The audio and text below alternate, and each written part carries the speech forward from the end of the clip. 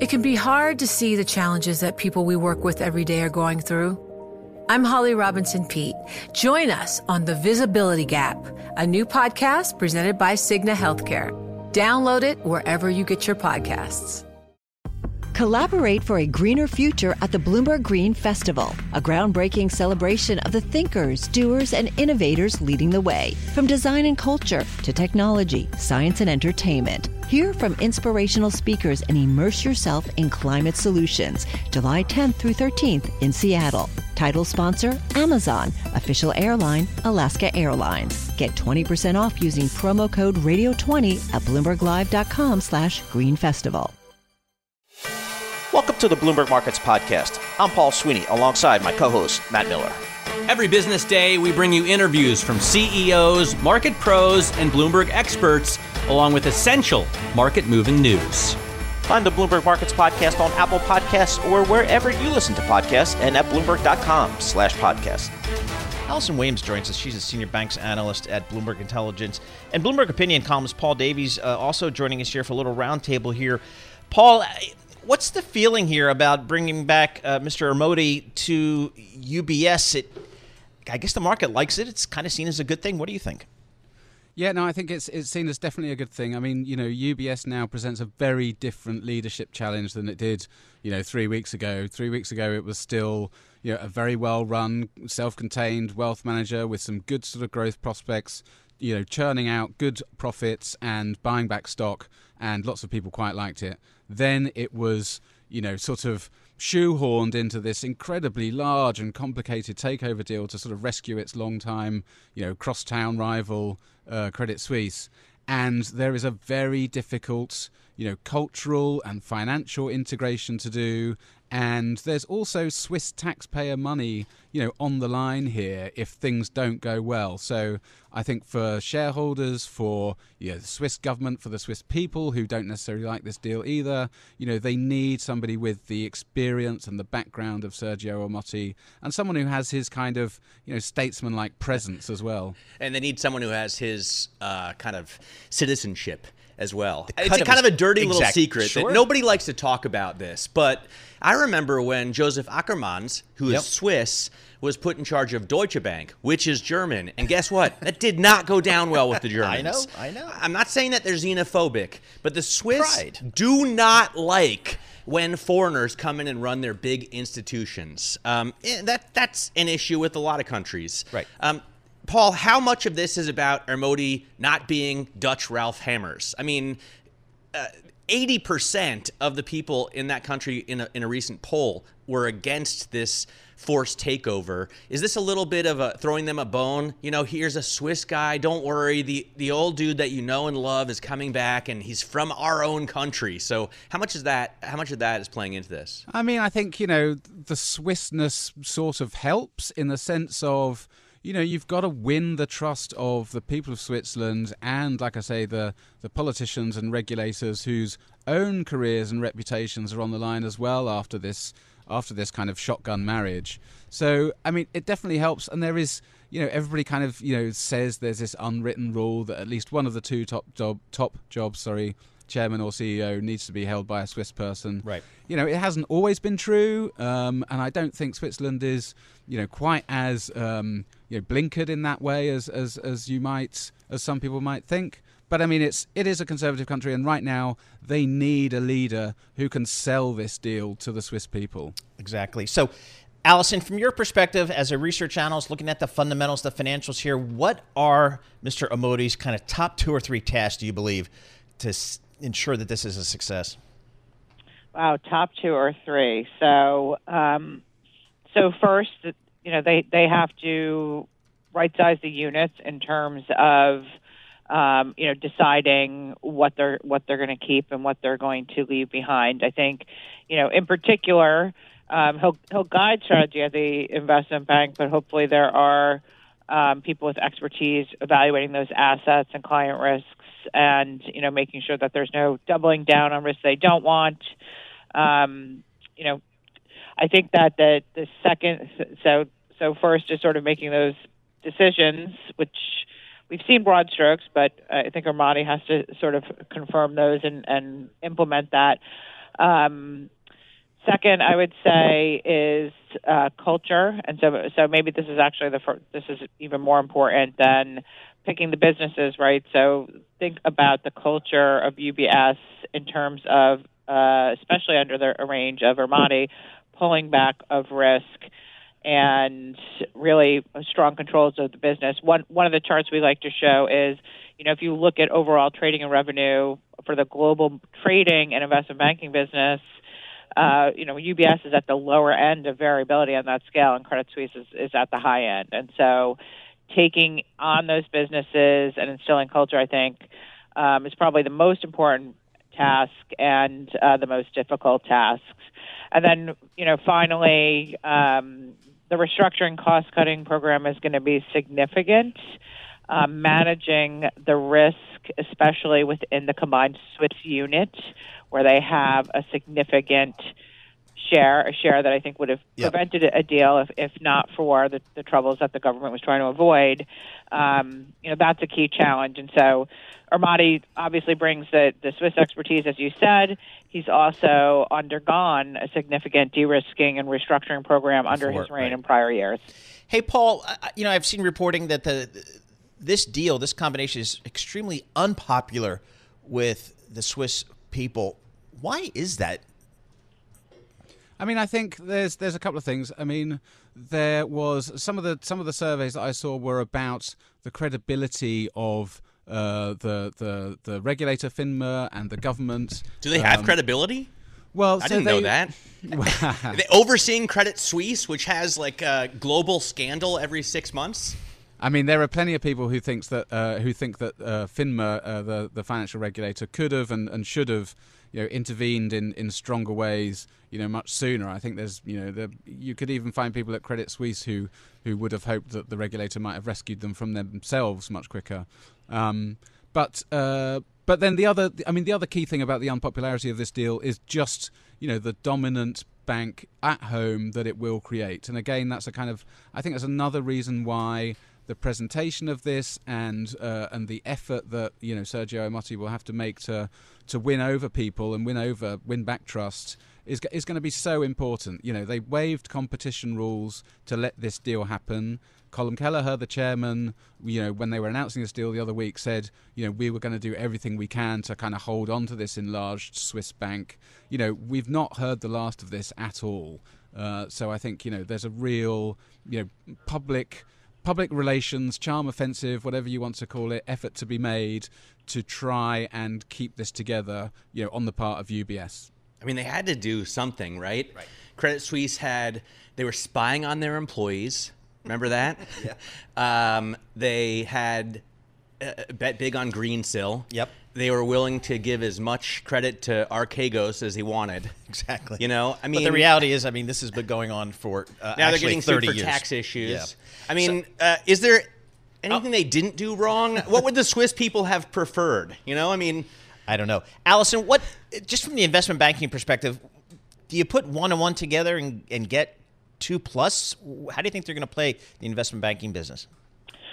So unfortunately, we think it's actually the opposite. You put 1 and 1 together, and the combined entity is probably going to come in below, sort of what would be pro forma estimates, at least for the near term, for two key reasons. One is, as I mentioned, they're going to want to mitigate combined risk to clients in terms of exposures to clients and what they're providing them. They're not going to double down. From the client side, they're also not going to want to double down as well. Clients like to, sort of diversify the people that they're working with and their exposures. And then secondly, when you look at, in particular, the fixed income trading business of Credit Suisse, a lot of this are types of businesses that UBS has shied away from and moved away from a long time ago. UBS's fixed income trading unit is very currencies, rates focused, so really focused on flow-based businesses, if you will, that don't use the balance sheet as much. Yep. Credit Suisse was the opposite. We know that they've already been moving away and reducing that, and we think that UBS has said they're going to do it, and we expect that happens on an accelerated time frame, that they cut those assets more. All right, guys. Great having you both together on this. It's a big, big day for UBS as it tries to navigate its acquisition of Credit Suisse. Really, it's going to be a multi-year issue is kind of how it appears at this point. We had Paul Davies, Bloomberg opinion columnist, joining us from London, and Allison Weems, senior global banks analyst for Bloomberg Intelligence, joining us from the phone from Princeton, New Jersey, kind of rounding it all out. Yeah, I just think it's not the end. We're going to hear more on this story. Exactly right. There's probably a lot of issues that UBS is going to find over the coming weeks, months, and maybe years. This is Bloomberg. From Silicon Valley to Wall Street, the promise and perils of artificial intelligence are playing out on the world stage. But what will the next phase of AI adoption look like? Which companies, from big tech to startups, will dominate? And where do the risks and unintended consequences lie? I'm Emily Chang.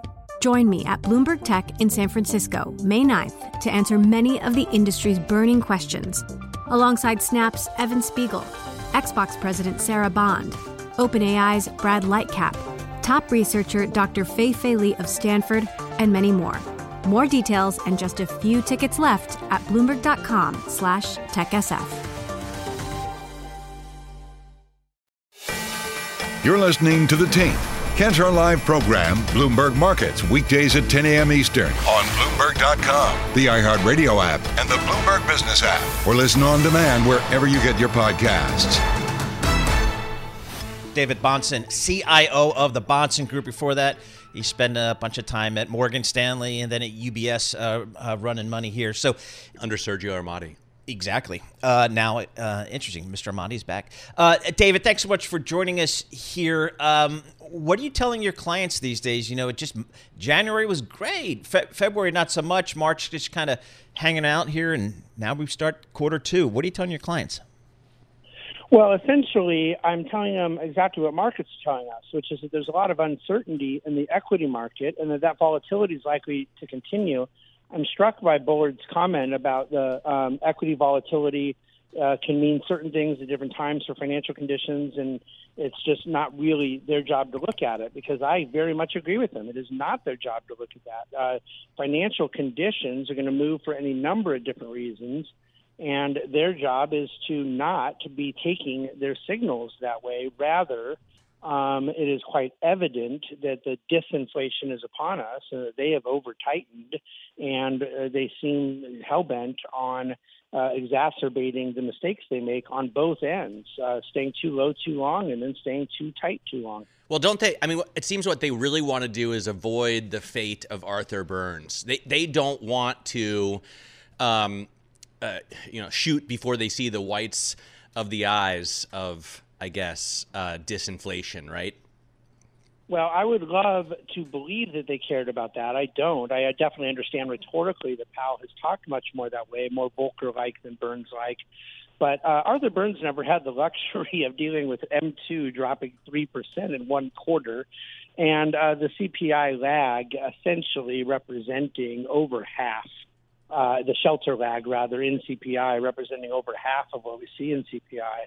Burns was not coming off of a shutdown of the economy that then led to a supply side, really a debacle in the production of goods and services, labor shortages, other things like that. And so there were a lot of differences in the inflation of the 70s and the inflation we've had over the last 18 months. But what do you think then, David?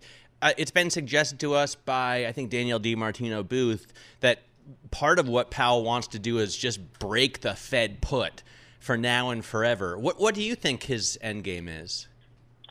Yeah, and I love Danielle, and I think that Danielle's assessment of what Powell did back in 18 and 19 was some of the best out there, but I don't agree with her that is the case. I don't think any Fed chair can break the Fed put. I think that it is not merely a matter that Wall Street or Main Street has gotten dependent on it, both of which is true, but the U.S. economy has gotten dependent on it. The pension funds, the unfunded liabilities of pensioners all around the country, to totally break the put, if we really thought that was happening, credit spreads would be 500 basis points wider than they are.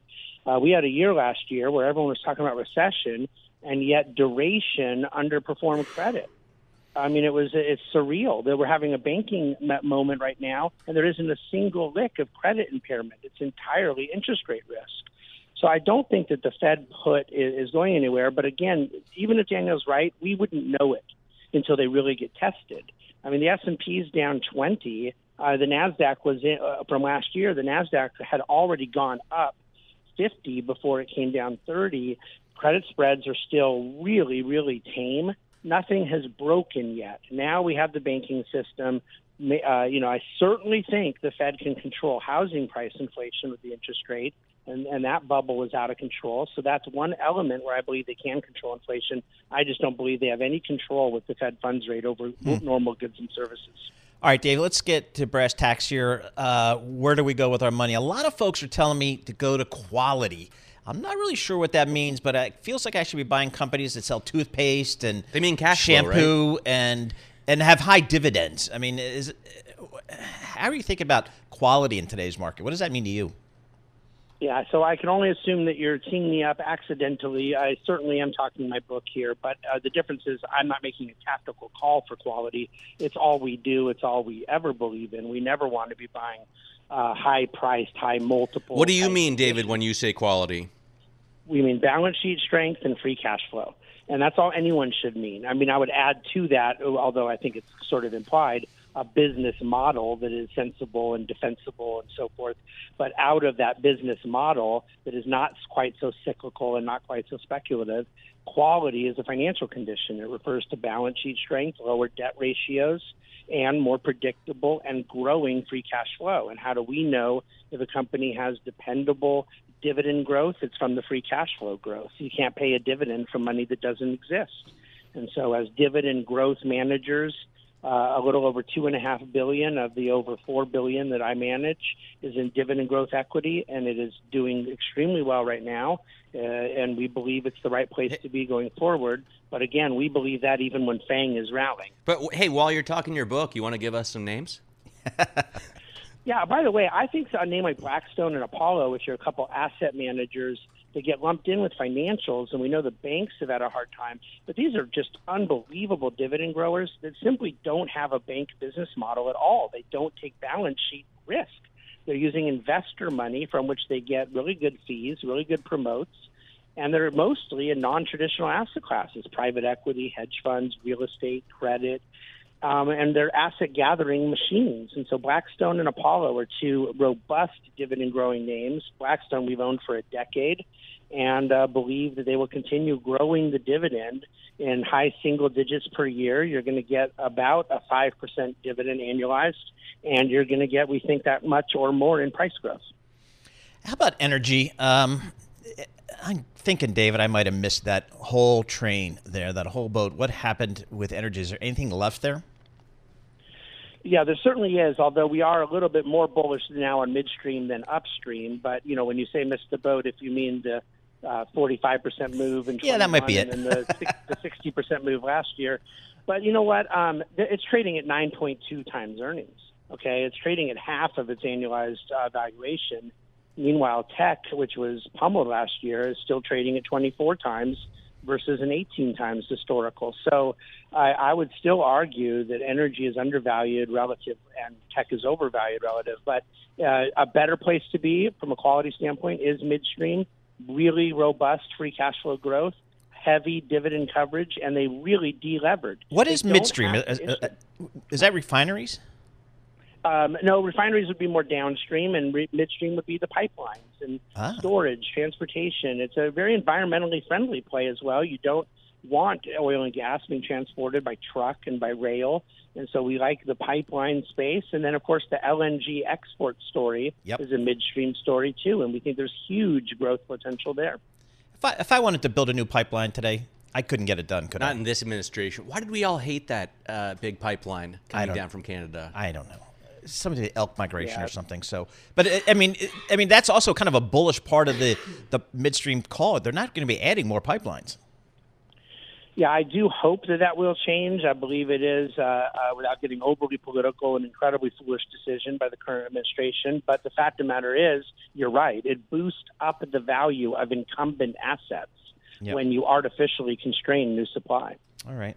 we'll have to see how that plays out. David Bahnsen, always a pleasure to chat with, get some good ideas. David Bahnsen, CIO of the Bahnsen Group. He's been managing private wealth money for a long time. He's got a lot of perspective. He's out there on the West Coast, too, which we like, out there in Newport Beach, California. God, that's got to be tough going into the office every day. You're listening to The Tape. Catch our live program, Bloomberg Markets, weekdays at 10 a.m. Eastern on Bloomberg Radio, the TuneIn app, Bloomberg.com, and the Bloomberg Business app. You can also listen live on Amazon Alexa from our flagship New York station. Just say, Alexa, play Bloomberg 1130. The news coming out of China, I guess most recently, was company-specific. Alibaba, one of the leading conglomerate telecom, cloud companies, e-commerce companies, one of the real success stories of China, is going to be breaking itself up into 6 smaller pieces. And I don't want to necessarily talk about that per se, but what does it mean for the economy, for the tech sector, for just the government's involvement in the economy of China? And to do that, we check in with Bloomberg Economics chief economist Tom Orlik. Tom, you lived and worked in China, in Beijing, for many, many years. You've got a fantastic perspective here. You see the Alibaba news, and is this entirely in response or primarily in response to the government saying, you guys got too big, we want to see you get smaller? So I think what Alibaba has done here, Paul, is potentially rather ingenious. They've got a plan which could satisfy their 2 key constituencies. On the one hand, you've got investors who are frustrated that they see Alibaba, the big company, not being valued as it should be, and see potential for much higher valuations if some of the fast-growing components of the business, from e-commerce to cloud to logistics, can be split off.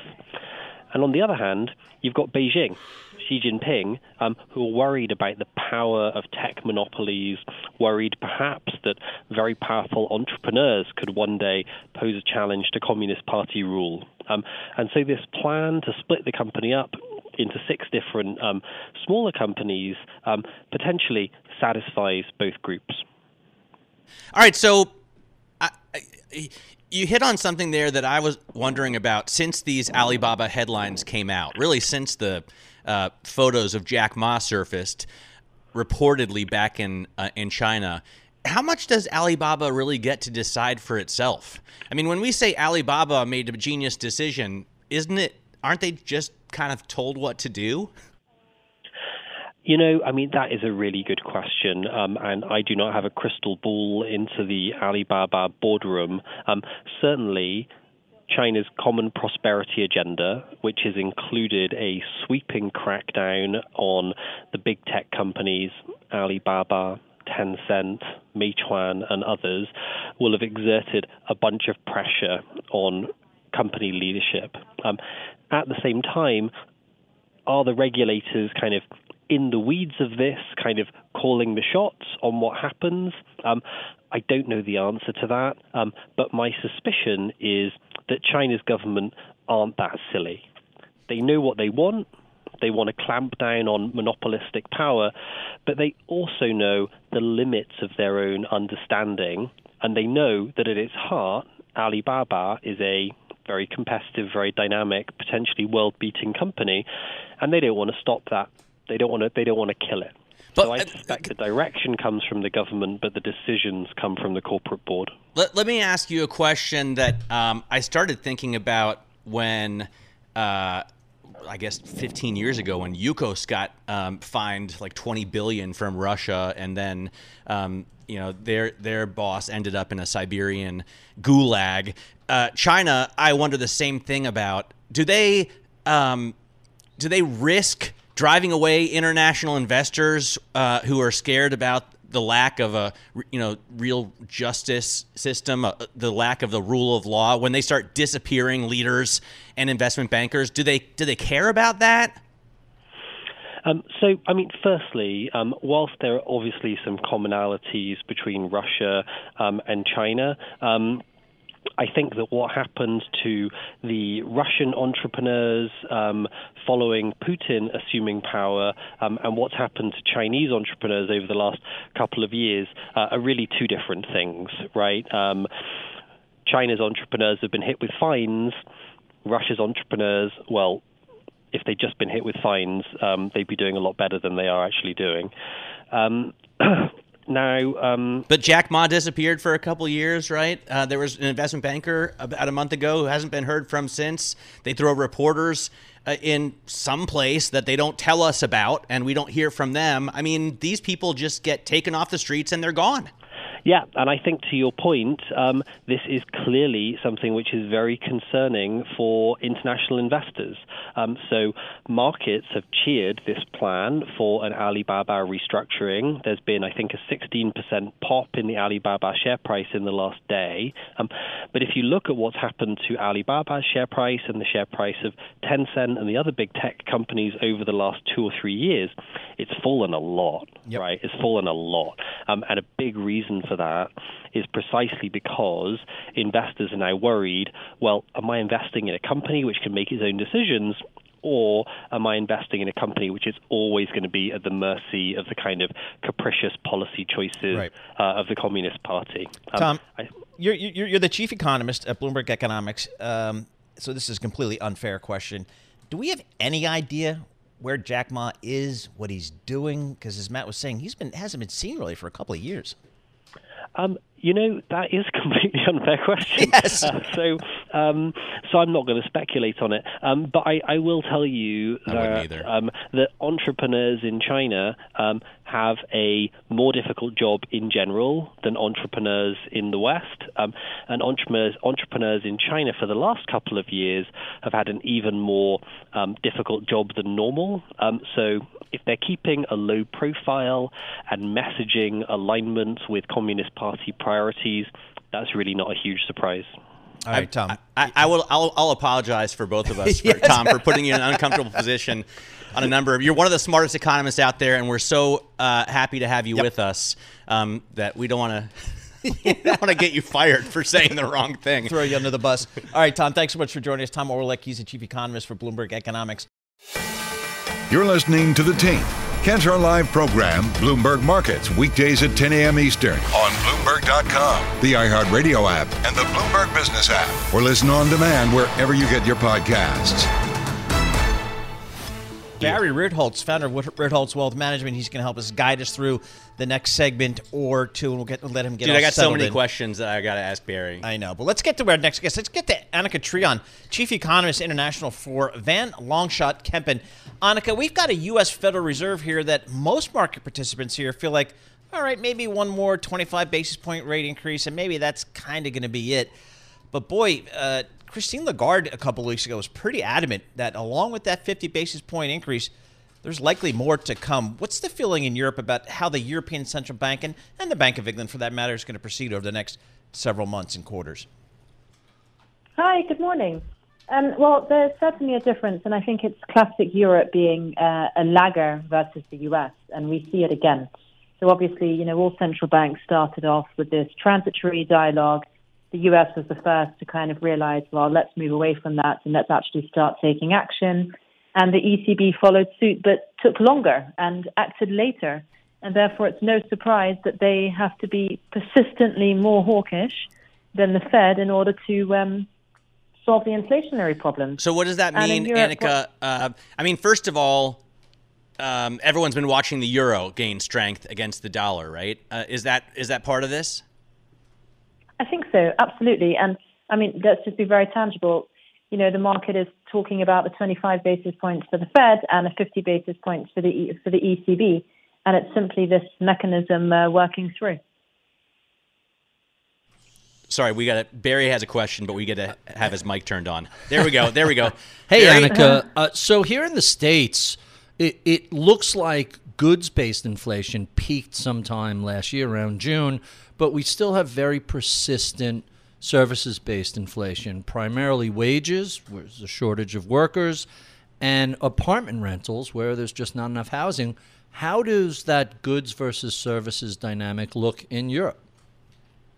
Yeah, so we're seeing exactly the same phenomena, and it's also visible in the PMIs, right? If you look at the PMIs services, it's still very strong, whereas PMIs in manufacturing are obviously getting much, much weaker. And in Europe, it's exactly the same as what you see in the U.S., and obviously it's no surprise that the reopening is still playing its hand in the fact that the services side is strong, and like the US, the labor market is extremely strong, extremely tight.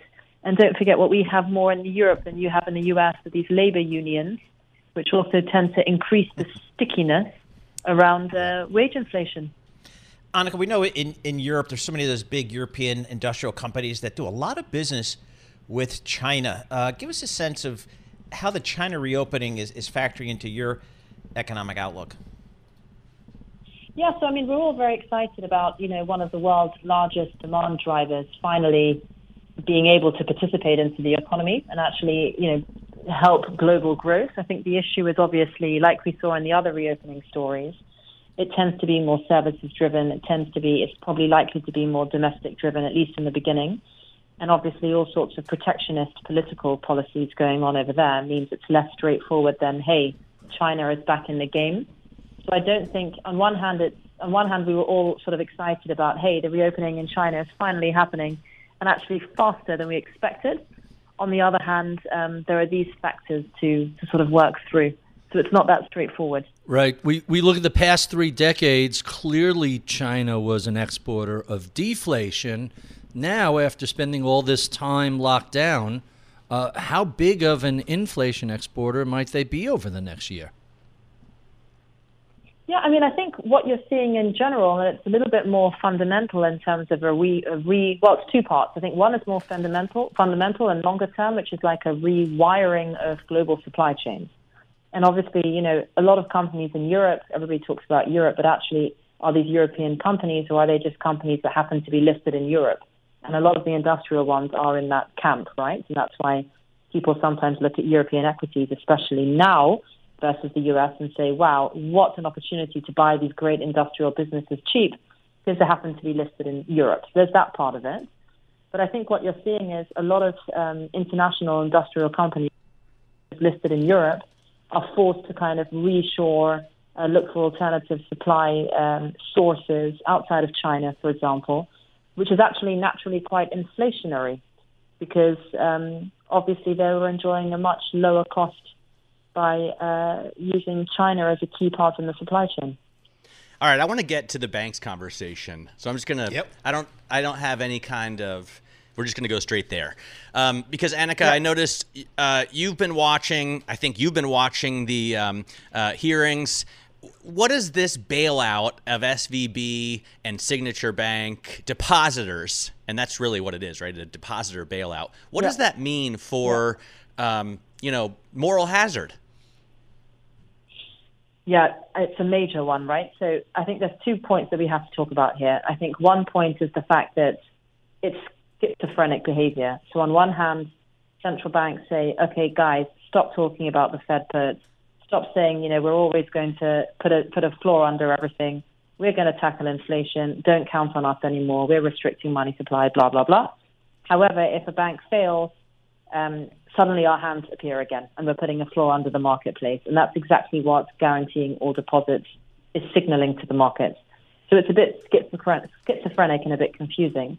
The moral hazard point is, again, a bit more of a philosophical conversation, which is what is the role that banks play in society? We obviously know that it's crucial because that's how the whole credit cycle works, etc., amplification, economic growth, etc. And is the role of a bank more of a utility, in which case it is a kind of moral hazard situation, but it should be run differently, knowing that governments are always there to bail out depositors. I mean, this is the point I'm getting to. Yeah, because Paul is normally the most conservative guy in the room, and ever since he realized that the Fed, the FDIC, and the U.S. government are there to bail us out no matter what happens, he's wanted to take on more risk. So let me push back a little bit. I'm going to push back a little bit, and I'm literally talking my book, which Bailout Nation came out in 2009. But Barry wrote a book called Bailout Nation. I think we really need to make a distinction between rescuing people from the folly of their own behavior and making them whole, like all of the Wall Street banks that bought subprime junk, and depositors that have $500,000 in cash, a small business operating that's using a local bank. I don't think there's anything reckless or requiring a bailout when someone says, oh, I'm going to go to this top 20 bank and run my business out of it. The alternative is we're only going to put our money in the 4 largest banks. And so there's a difference between rescuing equity holders who were made whole, or bond holders who really were made whole, and people who are just collateral damages, like depositors, to say nothing of trying to arrest the contagion and allowing it to spiral out of control. All right, Annika, let's go closer to home for you. Credit Suisse, UBS, how important is that for European economies? We sense it over here in the States, but I'm guessing it's just much more profound for not only just the Swiss, but European investors in general. Well, I think that, Credit Suisse is old news. So, we've read for months and months and months around all the issues of Credit Suisse, and that's why I don't think it was as much of a blow to sort of domestic European readers as it might be across the continent, simply because we're so used to the issues over there. So I think that's not such a big thing. I think the bigger thing is that, and I think that's also the point that you were making earlier, it's very complex. Now you can talk about depositors and you can talk about investors and market participants, but let's talk about real people, because it's all about fear and real people, and they influence the markets, obviously. The point is, as a depositor, how on earth are you supposed to gauge whether depositing your money at a certain bank, also a household name bank, by the way, is safe based on the balance sheet situation of the bank, if even Credit Suisse, which was so well understood and anticipated, ended up surprising by, having gone through what it went through? What I'm trying to say is, if you analyze a lot of the banks, and if you're just a regular depositor and you see, even if you're a large one, even if you're a corporate that's depositing serious sums of capital, if you just read the balance sheet at face value, you might think, oh, that's totally fine. And then you've got unrealized losses, etc. And it's just the accidents, sort of victims of the accidents from raising rates too fast. Yep.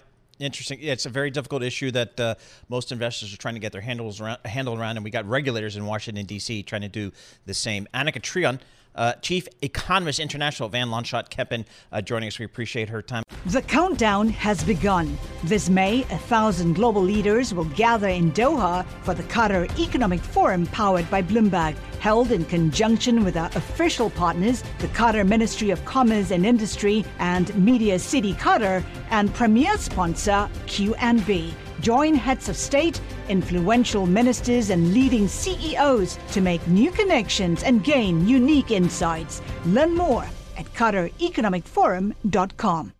You're listening to The Tape. Catch our live program, Bloomberg Markets, weekdays at 10 a.m. Eastern on Bloomberg Radio, the TuneIn app, Bloomberg.com, and the Bloomberg Business app. You can also listen live on Amazon Alexa from our flagship New York station. Just say, Alexa, play Bloomberg 1130.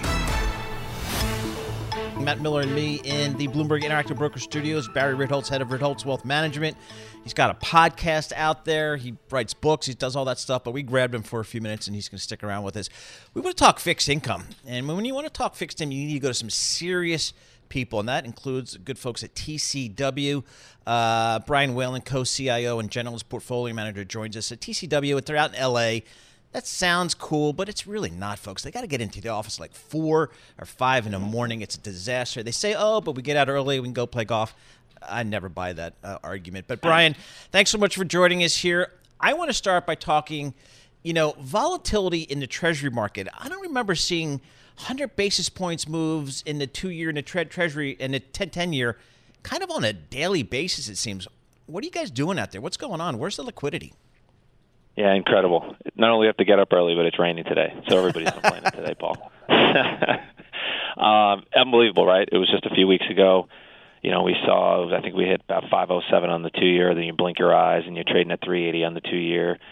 We've kind of seemed to settle into a range right around here of about around 4%. So, we came into this, this period, long duration, long a steepener, meaning we had a lot of our duration in the front end of the curve, expecting things to normalize, and things have moved in that direction, although we still got quite an inverted curve, about minus 50 basis points on 2s 10. So we kind of like being long duration here, and in the meantime, we're going to trade this range. We're going to trade the volatility, and hopefully add some alpha for our clients as we kind of move up and down 25, 50 basis points. So we looked at the 10-year a couple of months ago, almost as high as the 2-year was in the upper 4s, and here we are back around 3.5%. Are we going to see a 4 handle on the 10-year anytime soon? I don't think so. In fact, well, I doubt it. I'd say actually I have more conviction saying we won't see 5 again on the 2-year. Mm-hmm. I think we've seen on the 2-year. I think we've seen the red line. With regards to what the financial markets can handle. We got up toward about 5% on 2s, and things started to break. And we've got this kind of a little bit of an illusion of stability. For the last couple of days, just because we haven't seen a regional bank go into receivership. For about 72 hours plus or minus. Weekend's coming up. But, we're not buying it. What's that? The weekend's coming up. That's when we find out which bank didn't make it till Monday. Yeah, that's right. And it's not just banks, too. I mean, that's grabbed the headlines for the last couple of weeks, and that's primarily what's been, behind this rate rally and this rate volatility. But, there's other shoes to drop. We saw LDI in the UK back in the fall. Now we've had our little, our regional situation, and we've actually had a GSIB, get merged, UBS and Credit Suisse. But just look at REIT stocks. Look at REIT bonds, both in Europe as well as in the U.S. under a tremendous amount of pressure. So, like I said, we've seen the red line. There are going to be other things to go bang. It's just going to be a matter of time. It doesn't all happen, in consecutive days. Brian, do you watch the flows of money in terms of out of bank deposits and into broker dealer into fixed income assets? Because it seems like there were a lot more uninsured deposits out there than I would have thought previously. That's institutional money, plus a lot of retail money. Mom and pop are asking the question, should I take my money out of the bank and instead put it into a short duration treasuries fund or buy an ETF or something like that? Yeah, I think a lot of people, not just people, I think companies have let their guard down, with regards to how much uninsured money they kept at a lot of these smaller and regional banks. I don't think we've seen the end of this flow. I think, people are catching their breath. I think they now have the opportunity to move their money, but I don't think it's over. And, we see it directly. In fact, the way we see it, in the fixed income market, we see it with regards to short end, bills, treasury bills, 1 month, 2 month, 3 month bills. They're trading incredibly rich. Why are they trading rich? Meaning very expensive, because money flowed out of deposits at banks. They went into money market funds, and those money market funds had to buy something. And right now there's all this volatility. Those fund managers are not sure how long that money is going to stick around for. So they just buy the shortest instrument, and we're seeing that right now. We have not seen this richness, these high prices in short T-bills alleviate at all in the last few days. What do you make of these regional banks offering CDs, FDIC insured, up to $250,000 around the 5% yield level? Is this just to attract some depositors? That seems like a pretty decent return over the course of 12 months. It's an excellent return. I mean, it's what they have to do. I mean, right now you've got to hold on to as many of your deposits as you can. If you're some of these small regional banks and you're trying to basically instill confidence, because banking is a confidence game, and so they're going to have to do, and sometimes maybe even lose a little bit money, but that's the most important thing, to keep that liquidity and to be able to kind of live on through. It's probably going to be pretty eventful few months here. Brian, I don't know if you look at WIRP or how often you look at the World Interest Rate Probability Screen. I do. So, I'm just thinking you can find the nerds at a party if you yell out WIRP and people look at you with interest. You know where the bond geeks are. Yeah, exactly. Well, listen, maybe I'm not as much of a nerd because I don't really get it. Is this really the market pricing in cuts? I mean, is that really what this means when I look at this screen? Or is it like hedging going on? Good question. Because, Powell has come out and said over and over again, guys, I'm not going to cut rates this year. And if he does, it would be terrifying, right? Because I feel like something huge would have to break. So what does WIRP really mean? So for my mom who might be listening, WIRP is the market's projection of the Fed funds rate. So where is it going to go over the next 12 months? And what WIRP is saying right now is that there's a coin flip that the Fed's going to hike next month. And then by the end of the year, it's saying the Fed's going to cut about 3 times, so about 75 basis points of cuts. The way I would encourage everyone to think about that is, we think about it, we like to talk about it as a single number. Think about it more as maybe a 50-50 kind of probability of 2 scenarios. The first one meaning the Fed hikes and we get to about 5.25 on the upper part of the band of the Fed funds rate, and it stays there for the end of the year, and that's where we end. There's a 50% shot of that. However, there's a 50% shot they got to cut 150 basis points, meaning that something even more nasty than we've seen breaks in the financial markets. There's that's kind of systemic type of risk. And, financial conditions tighten so much that the Fed has to get incredibly aggressive really soon to kind of alleviate that pressure on the economy and on the market. So it's a very extreme two scenarios. That's the way I would encourage people to think about it. Hey, Brian, thanks so much. It's good to get a little insight there, because I know. people talk about it as if it's actually Mr. Market saying, this is likely to happen, and it doesn't. It doesn't convince me. Yeah. All right. Brian Whalen, co-CIO and Generalist PM at TCW Fixed Income. Before that, he started his career at Donaldson, Lufkin, and DLJ. And you kids can go out and look that up. Fantastic firm until me and my friends at Credit Suisse came along and acquired them. And then most of the talent walked out like 15 minutes after the closing. So that's how that works. But Brian landed just fine at the Trust Company of the West, running a gobs of cash there. So we appreciate getting a few minutes of his time. This is Bloomberg.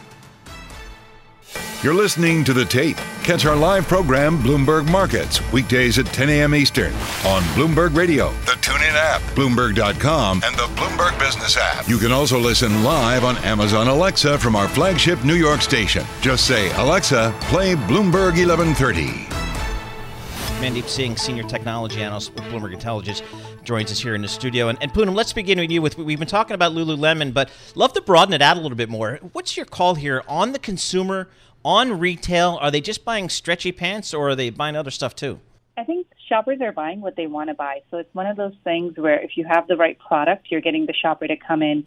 There's been mixed reviews on, the consumer spending and where the consumer is flowing. But Paul, when I look at it, if you're traveling, you're spending money, right? You just have to find what you want. And Lululemon is a place where people find what they want. And that's why you continue to see strength there, despite macro indicators that would say, inflation is high, rates are going up, unemployment is ticking up a little, savings are dropping, but the consumer is spending because the consumer is spending where they want to spend. So we were talking about this earlier. I noticed that the retail world seems to have lost its middle. There's the budget, value-minded brands and the luxury brands. Am I misreading this? Is this just my biased perspective? Or have we hollowed out what used to be the JCPenney's, Macy's, Lord & Taylor sort of middle end of the retail market? So there's clearly a bifurcation between the low and the high, and that exists. The middle was losing ground, so they're starting to evolve. So when you talk about these department stores, they've been around forever, but the customer kind of went away from them because they were too big, too over-assorted. And what we're seeing happening with the middle is they're starting to become more catering to clients that they want. So they're evolving. They're shrinking their store size. They're developing brands that will resonate more with shoppers. They're changing the experience in the stores. And that's where the middle is shifting right now. Hey, Mandeep, let's switch from retail a little bit. Micron, semiconductor company, they had some pretty good numbers, but I think people like the guidance a little bit. Talk to us just real briefly about what you learned from Micron and what it means for the chip business. Yeah, the glut. The glut. Yes, and, I don't know if their numbers were good because they had negative 31% gross margin. So how do you do that? You do that when you have got a lot of inventory that you have to write off. And look, these businesses require a lot of CapEx because they're running their own fabs and they're running at a much lower utilization right now because the end market demand isn't there on the PC and smartphone side. That's when you see negative gross margins. The last time it happened was in 2008-09. And we know that lasted about 8 quarters. So everyone right now is thinking this is a 4 to 5 quarter decline. And next year it's going to be, back to 40, 50% growth. Now, look, I think there are certain end markets in semis that are strong. Autos, data centers, we know that. But in the case of Micron, over half of their revenue comes from PCs and smartphones, and which is why they had to write down a lot of the inventory. Who's buying PCs now? Does anybody buy PCs anymore? Well, yeah, they still. I guess for work, right? For the office. Laptops. But it's still a saturated market. So when you think about, the demand drivers and how these end markets are growing, they're not growing north of, low single digit. And that's where a refresh cycle really matters. So what happened during the COVID phase is we probably pulled forward a lot of the refreshes. And right now we are going through that lull where There is nobody who is actually interested in refreshing their PC, and we have to wait a couple of years. Same thing with smartphones. And look, Micron doesn't supply directly to customer. It's a B2B business. So the companies that buy from Micron, they probably had an overcapacity to begin with because we are coming from a shortage phase. We're talking about supply chain shortages for the last 2 years. And so Micron actually expanded their capacity over the last 2 years. So now that extra capacity is hurting them. So let me ask you the question before Matt does. When do we start to see sufficient semiconductor production to allow new cars to be produced at levels that will meet demand and perhaps get rid of some of these dealer surcharges? ADMs, right? Additional dealer markup. Barry and I don't care about the PCs, but I ordered my Challenger a couple months ago, and I'm still waiting for it. Right. Of course. I think I'll wait till the end of the year. Because autos is still, 10 to 15% of their overall revenue, whereas PCs and smartphones are much bigger. So even though you may think it's because of, bottlenecks in chip supply, but that's not how these companies make money. What you're supplying to the autos is a small ASP chip, whereas when it comes to PCs and data centers, it's much bigger ASPs for these companies, average selling So price. they're just not a priority to the manufacturers. They're satisfying their bigger clients.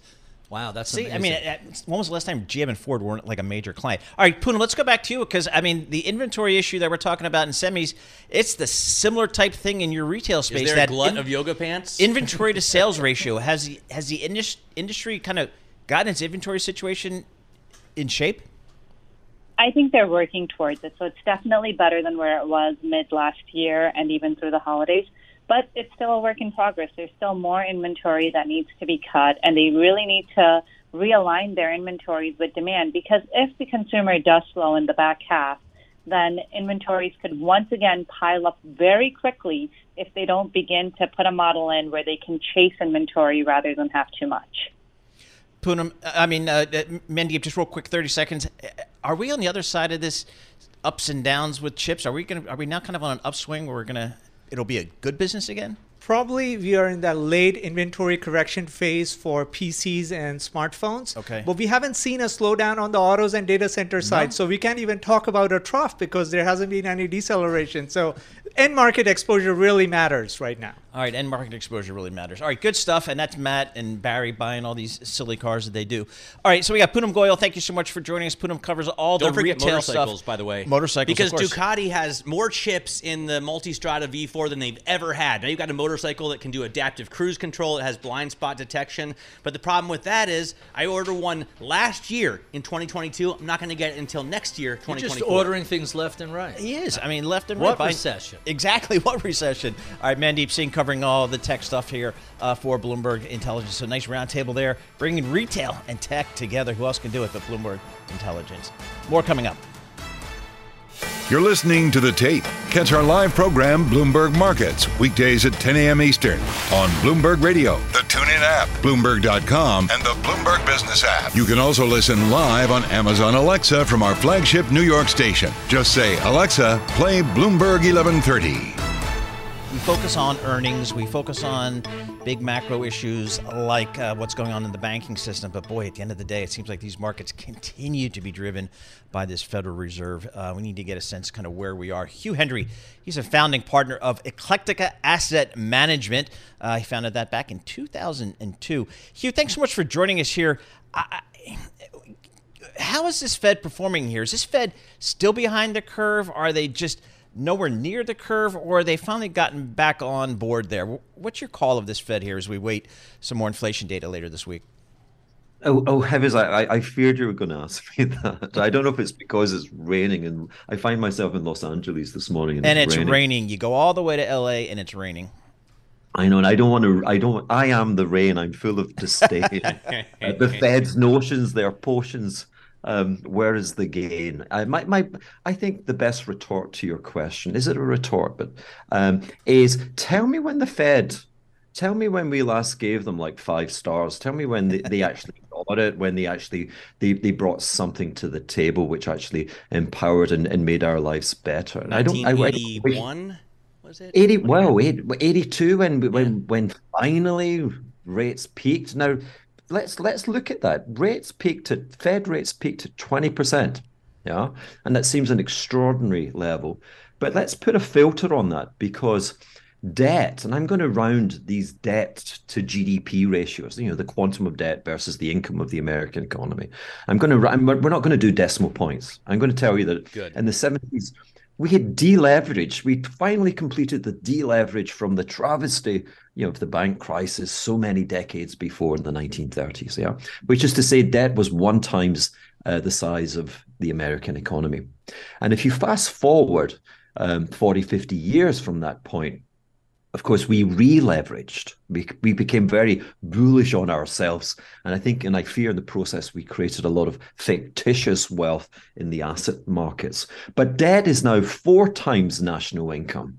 And so what I want to say, if you had 20 and you compare the 20% Fed funds to the debt of 1 times GDP, well, 20 times 1 is 20. And then fast forward to today, and we're at 5 pretty much. And we've got 4x of debt. So I want to say to you, like, today feels a lot like 1982, that we're kind of at 20% rates. And when you're at those levels, things break. And you don't need me to tell you things have been breaking. So here's the question I think a lot of people are wrestling with, because when you look at rates objectively today, when you look at them in absolute terms, they're historically low. So is it the level of rates or how rapidly they rose over the past 12 months? So the rates, to use the vernacular of the financial markets, it's the carry, it's the servicing of the debt. So yes, you're correct. I mean, comparing 5 to 20, then of course, in absolute terms, one is way below the other.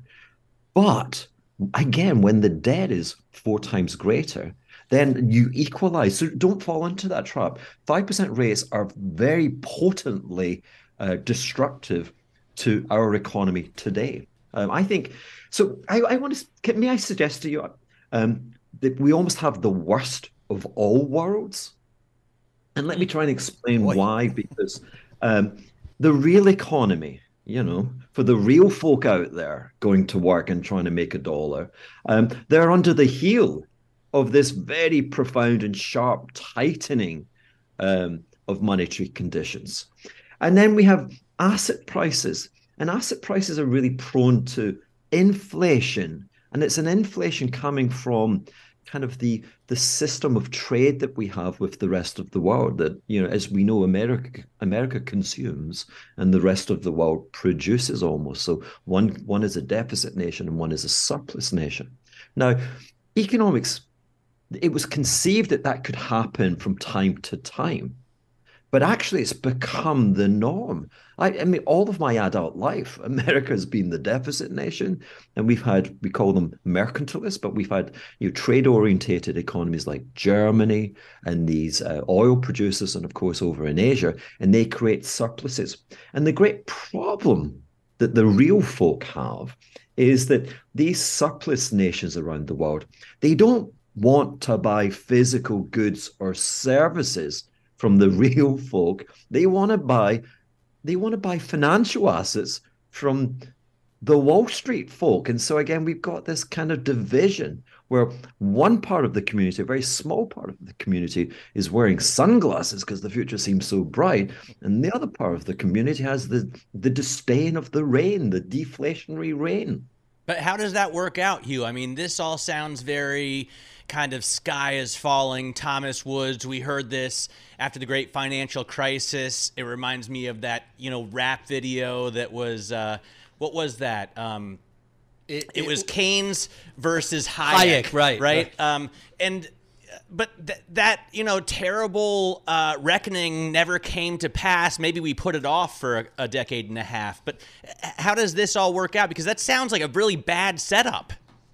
No, well, okay. Propaganda, my friend. You've been swallowing the propaganda from Wall Street.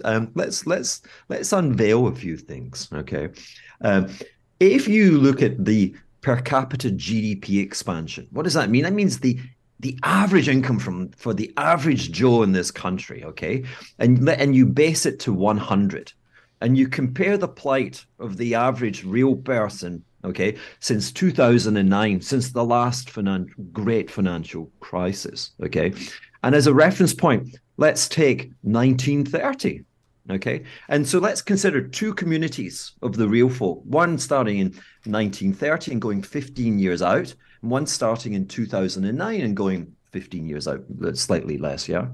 The folk back in the Great Depression, their income's gone from 100 to 180. Okay, so there's our reference point. Okay, where is the corresponding expansion in income for when we start that journey at 2009? You find that the average per capita US GDP statistic has gone from 100 to just shy of 120.